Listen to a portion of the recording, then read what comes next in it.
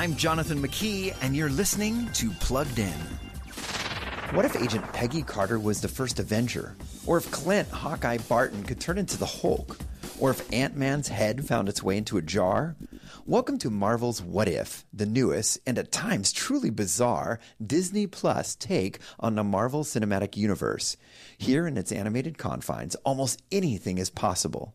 Avengers might turn into zombies. Superheroes might turn into other superheroes. The options are endless in this comic book-like show. I observe all that transpires here, but I do not, cannot, will not interfere. And maybe that's where parents need to heed caution. The violence and language aren't always kid-friendly, which is why Marvel's What If earns a TV 14 rating. Before streaming the latest shows, visit pluggedin.com/radio. I'm Jonathan McKee for Focus on the Family's Plugged In.